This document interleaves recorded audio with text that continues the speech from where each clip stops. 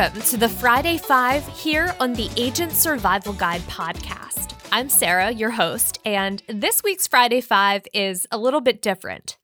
Normally, it's the weekly list of 5 things you need to know about. This week, today actually, it's my birthday, so we're switching it up, and I'm bringing you 5 podcast episodes that you need to know about. Each one is an episode I recently listened to and especially enjoyed. So that's what we are going to talk about today. And before I get started, these are in no particular order, just in the order that I happen to choose to talk about them. So, number 1, when this episode popped up in my feed, I wasn't sure if it was an actual episode. Many podcasts use their feed to promote other podcasts, whether they're new or similar to what you're listening to. I've mentioned that I do my listening on Spotify, so when I check my podcast queue, shows with new episodes appear at the top of the feed. The Bridge has not been at the top of my feed for quite some time. They've been on hiatus since 2018 with a few announcements about the future of the show and Rebecca Mahoney's book in between. And in all fairness, this wasn't a full episode. It was a mini episode, but still, it's new content and that's what matters, right? Quick recap on the premise of The Bridge. In a world that's not too different from our own, there's a transcontinental bridge that connects North America and Europe. Watchtowers dot the length of the bridge, and the story follows crew members of Watchtower 10, but listeners quickly learn that there's not much traffic on the bridge, as most attractions have fallen into ruin after mysterious, disastrous, and potentially paranormal events. The newest episode is called The Lighthouse, and it's the first ever traffic report disguised as bridge folklore that Etta reports on for us. So think of it as like a mini prequel to the whole podcast. Number 2, 20,000 Hertz is a podcast all about interesting sounds.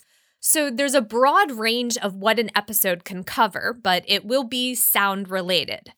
Sound logos and jingles have a special place in my heart. So when 20,000 Hertz put out an episode on McDonald's I'm Lovin' It jingle, I had to listen to the origin story. I grew up in the era of food, folks, and fun.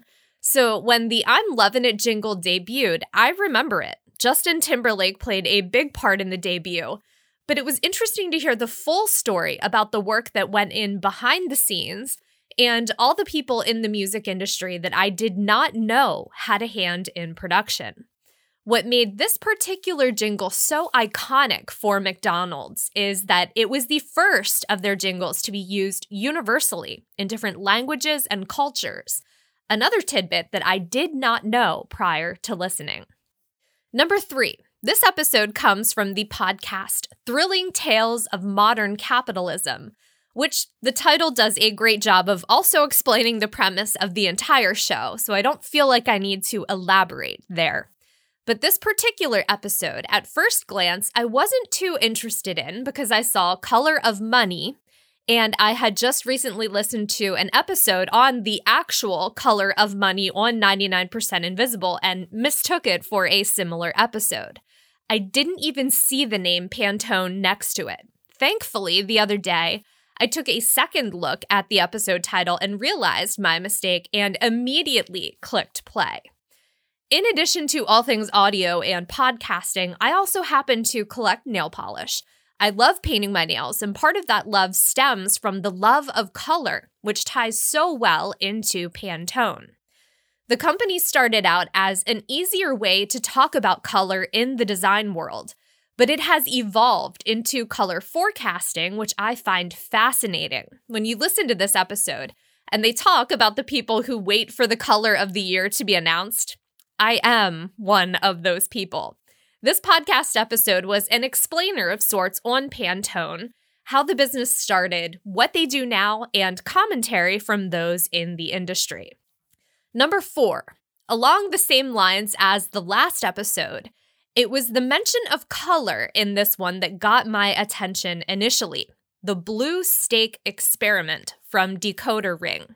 How could you not click on that to find out more? It was produced in collaboration with the podcast Proof. On their feed, it was published under the title Considering Blue Food.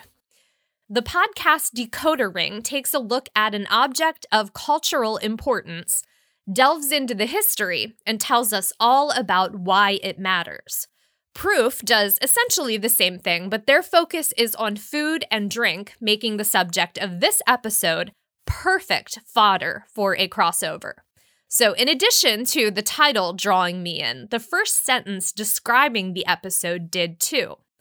What took Blue Food so long to catch on? So first, yes, there's a point to be made there. And for the record, I voted for the purple M&M, not the blue ones. Second, where was this episode going? As I was thinking about the lack of blue food, the episode tied the possibility of that fact to something called the blue steak experiment. They touched on the psychology of color in everyday objects, but especially our food.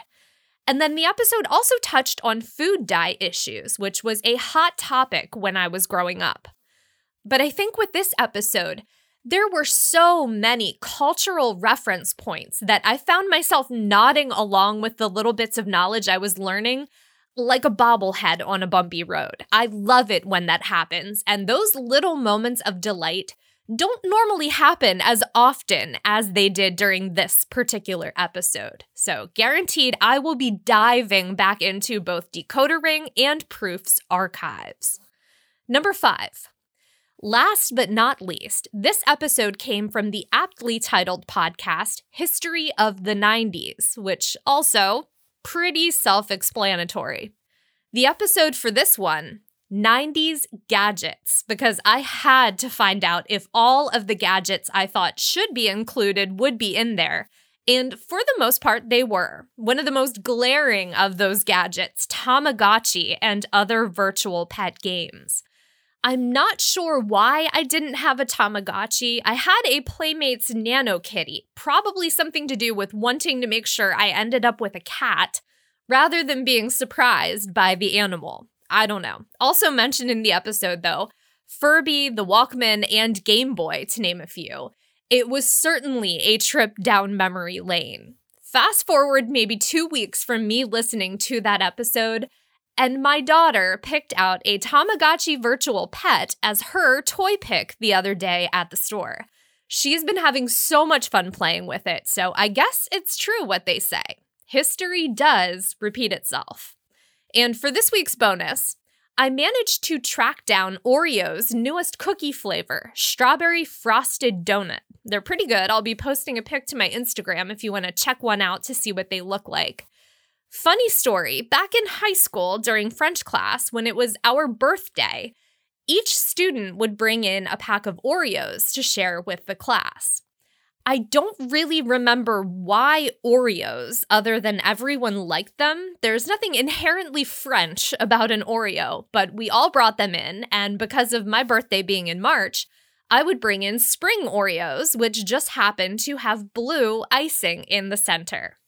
I couldn't find anything linking the release of spring Oreos to the timing of the blue food craze of the 90s, but it definitely makes me look at them in a whole new light. So be sure to check out the notes for links to each of the podcast episodes we mentioned today, and I hope you enjoy them. We will be back next week with our regular Friday 5, so make sure you're following along for that. I hope you have a great weekend. Stay healthy, stay safe out there, and we will see you next week.